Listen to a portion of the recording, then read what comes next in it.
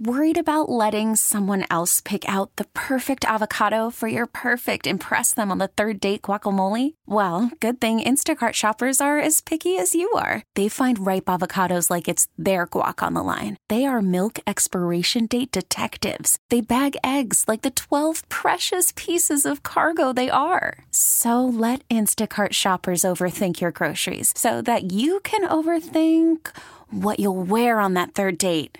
Download the Instacart app to get free delivery on your first 3 orders while supplies last. Minimum $10 per order. Additional terms apply.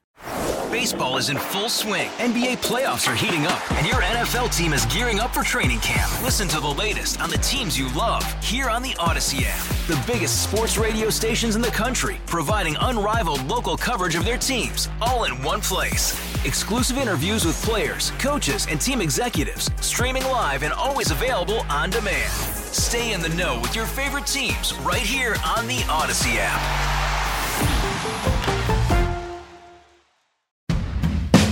Welcome to In Depth. I'm your host, Jill Webb. When you think of New York City's crowded streets, it's easy to forget what it looked like hundreds of years ago. Dense forests, full of streams, and home to the Lenape people and other indigenous tribes. Indigenous history is embedded in our city. For example, the name Manhattan, that's from the Lenape word Manhatta. But much of this history has been wiped away. You may be familiar with the physical genocide forced on indigenous people, but there's also the cultural genocide. Throughout the 19th and 20th centuries, the US government removed indigenous children from their homes and forced them into boarding schools. They were not allowed to speak their languages or practice their religion. They were basically forced to assimilate into white Americans. This is why one case currently being decided in the Supreme Court could have big impacts on indigenous people in New York and across the nation. The question at the center of the case: when an indigenous child is being adopted, should indigenous adults get preference over everyone else? Tribal leaders say yes. Saying to do otherwise continues the history of cultural genocide and dismantles native sovereignty. But opponents say it's reverse racism. The Supreme Court case is Holland v. Brackeen. Oral arguments were heard in early November. In 2020, there were over 11,000 Native American children in state foster care. At the heart of the case is the Indian Child Welfare Act, or ICWA.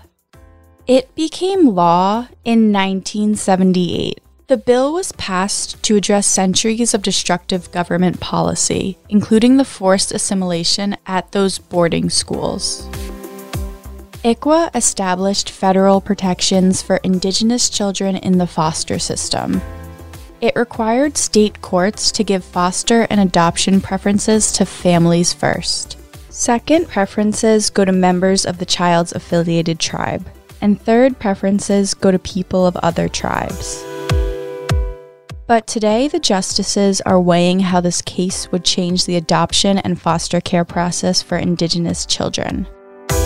These children are in the U.S. They have a relationship with an Indian tribe over which we have recognized for over 2 centuries. I don't think we would ever allow Congress to say that white parents should get a preference for white children in adoption, or that Latino parents should get a preference for Latino children in adoption proceedings. Congress understood these children's placement decisions as integral to the continued thriving of Indian communities. The case asked the question: is prioritizing indigenous candidates over non-indigenous people during the adoption process a form of racial discrimination? The lead plaintiffs are the Brackeens. They're a white couple from Texas who adopted an indigenous boy. The child is a citizen of the Navajo Nation. The Brackeens fostered him for years before adopting him. They argue that ICWA made the adoption process difficult. They believe ICWA is antiquated. Here's what their attorney said during the trial. This is treating children as property. But many Indigenous adoptees are in favor of ICWA, even those who grew up with supportive parents who were not Indigenous, like Hillary Tompkins. I'm from Navajo Nation, and I was born in Zuni, New Mexico, back in the late 60s. Hillary was adopted by a white family in South Jersey. I always knew I was different. Feeling like an outsider was hard. It was very segregated in the region. It was white communities and Black communities, and that was it. And so I was this anomaly. I remember being asked, what am I? I definitely remember kids teasing me, saying, are you from the Save the Children commercials we see on TV? Being mistaken for being Asian, just like constantly having to explain why I was there and what was I. It definitely just felt like I'd been placed in a different planet and everyone thought I was an alien. That also meant growing up without Indigenous role models. Her parents were amazing. They understood she was dealing with a lot, but they didn't experience it themselves. So I think there was a lot of me just having to adapt on my own. And they definitely instilled pride in my culture and would give me books and jewelry and Navajo rugs and talk about how you're going to go back to the reservation someday. But they couldn't help, not protect me, but they couldn't help give me enough comfort and love to make that feeling of alienation subside or be tolerable. Indigenous community members are watching this case closely, including the Onondaga Nation in upstate New York. Its general counsel, Joe Heath, explains why the ICWA legislation was enacted in '78. Because it was a horrible, tragic history. Whenever we're discussing Indigenous issues, we always need to think back into history as to what has happened over the last 400 years, here in New York State particularly. He says when ICWA was put into law, 1/3 of all Indigenous children had already been removed from their homes and placed in non-Indigenous homes or institutions. That's the problem that the act was intended to begin to correct. He says it's worse than that. Between the 19th and 20th centuries, there were about 350 federally funded boarding schools designed to assimilate Indigenous children.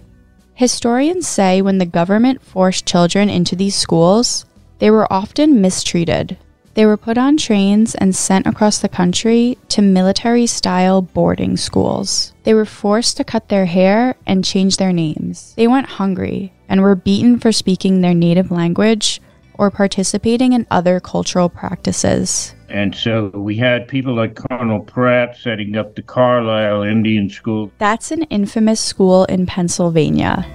More than 10,000 Indigenous children attended through the years, and more than 180 died on campus. The deaths were usually connected to abuse, malnourishment, or disease. The whole purpose there was to kill the Indian, save the man. Much of the same racist mentality drove this removal of Indian children from their homes. And so that was the problem that the act was intended to, and to a relatively good percentage, to address. We can't continue to justify the removal of 1/3 of children from Indian homes, particularly when it's less than a generation after all of these boarding schools. He says ICWA was needed because states were not doing a sufficient job protecting the rights of Indigenous children. The act does make certain that from the very beginning of a case that involves an Indigenous child, that child's nation is notified so that they can have a say as to what happens relative to that child. It also contains a very, very carefully worked out set of procedures that are designed to protect the interests of the Indian children involved in a way that was never in place before. He says the Onondaga Nation has dealt with at least one ICWA case involving siblings. They've seen how it keeps Indigenous children connected to their communities. The children's aunt was able to become their foster parent. Had it not been for the Indian Child Welfare Act, those children might have been yanked out of the foster home that they were living in on the nation. They were attending the nation's school, learning the language, and attending ceremonies, all of these important cultural aspects that kept them attached to their historic roots, to the Onondaga Nation. In the federal case, McGill argued that by giving Indigenous people priority, that's racial discrimination. The placement preferences is at best a set of stereotypes about what is best for the child that has Indian ancestry. Heath disagrees.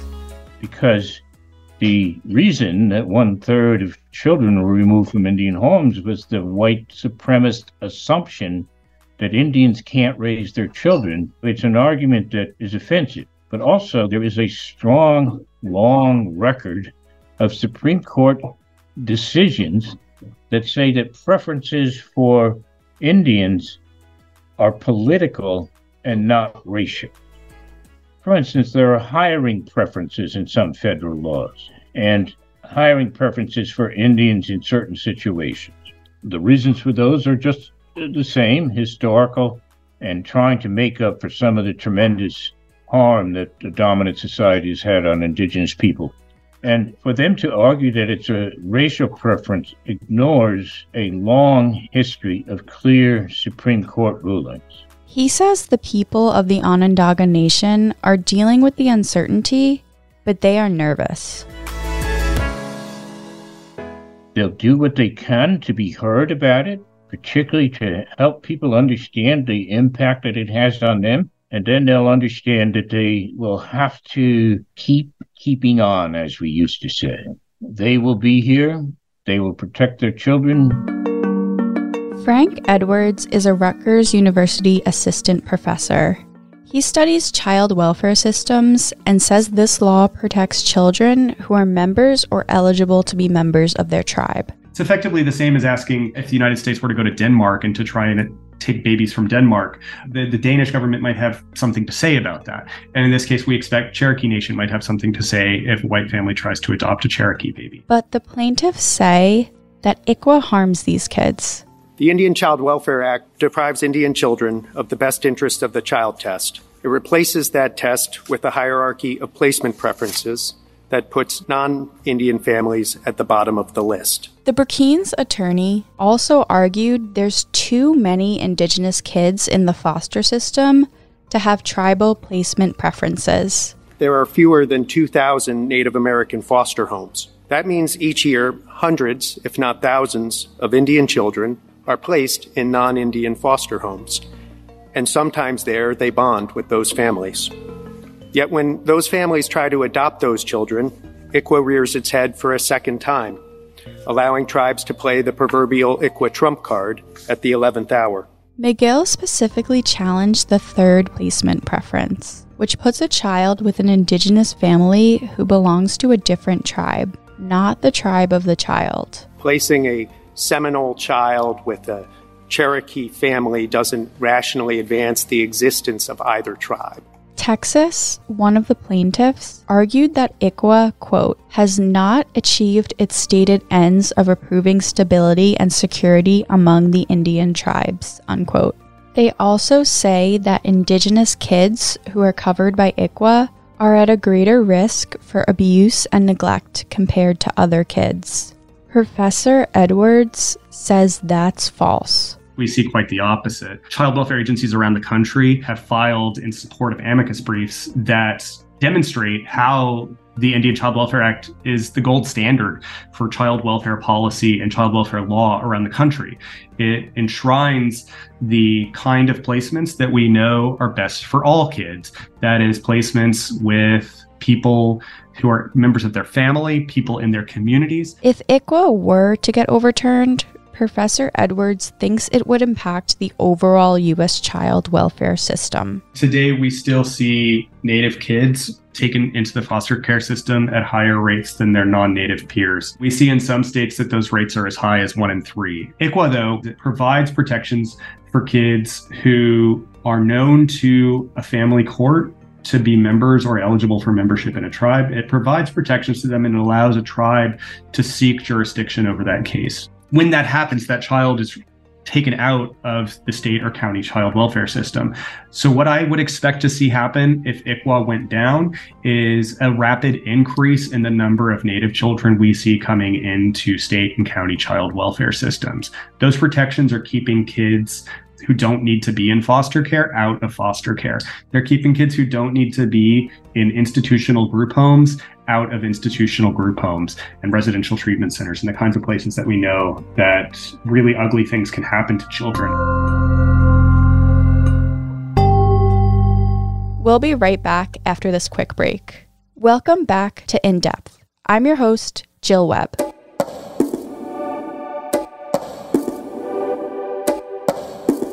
There's been a lot of conversations on social media recently about interracial adoptions. Adoptees of all races and ethnicities have been discussing their experiences. This has led to a larger conversation around cultural differences in adoptive families. Hillary has these kinds of conversations with fellow Indigenous adoptees. When I meet people like me, like we get each other right away. She calls this cohort grievers. We're like constantly kind of grieving a loss. As an adult, it's typically an adult that I'll meet and talk about this and kind of like, what have you done with your life? Where are you now? Are you okay? Hillary was able to reconnect with her roots when she went to college. My father said, you should apply to Dartmouth. They have a program for Native American students, and it's part of their founding. It changed her life. I'm actually now on the board of trustees. It's like coming full circle to a place that was my first opportunity to connect with Native students, to take Native American study classes, learn about Native history, learn about the unique political status of tribes. And then eventually it led me back to the reservation to reconnect with my tribe and with my family. Going back to the reservation wasn't easy. It made me see how much I had lost in terms of language, cultural fluency, and a sense of belonging to a tribal nation. I was a citizen of the tribe. But she says she didn't understand the political and societal rules which are based on culture. It was painful, but also life-changing. I met my birth family, my mom, and that was really powerful. I learned my clan, which is a really important part of Navajo society. I started working in the Navajo courts. I took the Navajo bar exam and worked for the Navajo Department of Justice, started to understand that I had rights as a citizen of that nation. Not every adoptee ends up reconnecting with their tribe like Hillary did. It's actually in my Navajo culture, it's called like finding harmony. And I finally have found that. It's called Sa'anaye Bikehojon, and that means I'm at peace, even though you have struggle and you have love and goodness, and together you reach that harmony. I meet a lot of adult adoptees, and they're still trying to find that. Today, Hillary practices environmental, energy, and tribal law. Between her legal knowledge and adoption experience, she believes ICWA should remain law and offers this nuanced perspective. It allows the tribal nation to have an informed participation in the placement of Native children. And I can tell you that tribal nations are looking out for the best interests of their children. I just think it shows a profound lack of understanding about what it means to be a tribal citizen. If you take Native children away from that and where they have no understanding of it, they can't be full-fledged participants in those tribal governments. I, for instance, can't run for office at Navajo because I'm not a fluent Navajo speaker. I can vote in the elections, but I don't understand the political stump speeches that are all in Navajo. She says that holds people back from being part of self-governance in a full-fledged way. That's where people don't understand how this is a really distinct legal status that's at issue here. There is a lot of worry about how ICWA would affect children if removed. Here's Professor Edwards again. When we look at the child welfare system in the United States, American Indian and Alaska Native children are placed into foster care at higher rates than children from any other group. He says it's traumatic when you remove a child from their family and community. He says it should be the last resort. Only when the immediate safety of the child is seriously threatened. There's a long policy of forced separation of Indigenous children from their families in the U.S. This was an effort to forcibly assimilate Indigenous children toward white and Christian ways of being. It was an effort to erase Native cultures, and it was an effort to erase Native nations, largely in the interest of seizing the lands that Native nations continued to control during that period. Now, after the boarding school era closes, we move directly into an era up through beginning in the 1950s and 1960s, coordinated by state and federal government in cooperation with organizations like the Child Welfare League of America to engage in the mass fostering and adoption of Indigenous children. Before the ICWA legislation, there was a big investigation. There was a congressional investigation that found that Native children do dramatically better and fare dramatically better psychologically, socially, emotionally when they're kept within their communities, kept with kin, kept with other members of their nation, and found that the federal government really had an obligation to step in and change what was effectively a free-for-all in terms of taking Native children and placing them with white families. The investigation and hearings in the 70s also found when Indigenous children were being adopted to non-Indigenous families, there were lots of issues. There has been a phenomenon of intergenerational trauma in Native communities that experienced mass separation during the boarding school and fostering era, that the sort of erasure of culture, the erasure of ties, and the survivor's guilt that often plagues those who didn't directly experience this, but saw it, and the children of those who experience these kinds of traumas, it's incalculable. We see profound effects on mental health, physical health, and on community and family well-being as a direct function of the federal, state governments, and religious organizations' efforts to eradicate Native cultures. When you eradicate someone's culture, you're also eradicating their foundation for being human and being in community.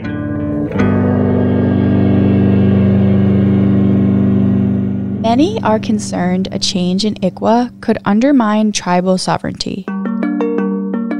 In short, tribes fear if the Indigenous adoption process becomes based off race instead of affiliation, that makes room for other tribal laws to be challenged. Professor Edwards says the big takeaway is that ICWA protections are as urgent today as they were decades ago. Native kids are still being taken from their families at exceptional rates, much lower rates than they were prior to the passage of ICWA, but at exceptional rates nonetheless. And I think it's incumbent on us to not only protect the protections that exist under ICWA, but to consider expanding them.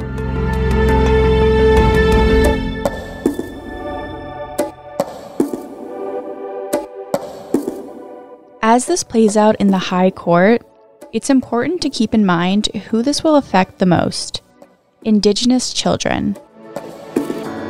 You need to remember that all of our country benefits when we involve Indigenous people respectfully, when we respect their sovereignty, and we work together to make a better future for our children. Those are the principles of the Onondaga Nation that people in Central New York have learned benefit everybody. They have a principle that when there's a problem, let's sit down, listen to each other respectfully, and find a solution that's better for everybody. A decision could come as early as this winter, but legal experts say it's more likely to be released closer to summer.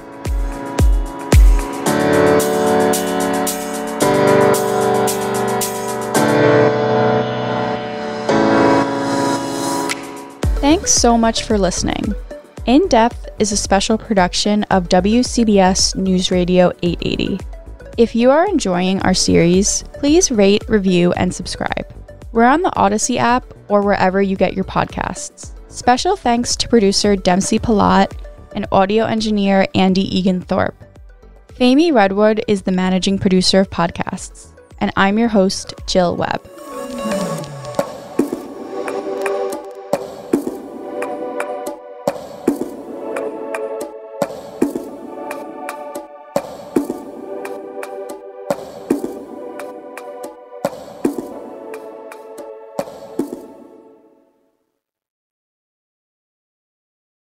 All-star closer Kenley Jansen, we have a question. What's the best podcast of all time?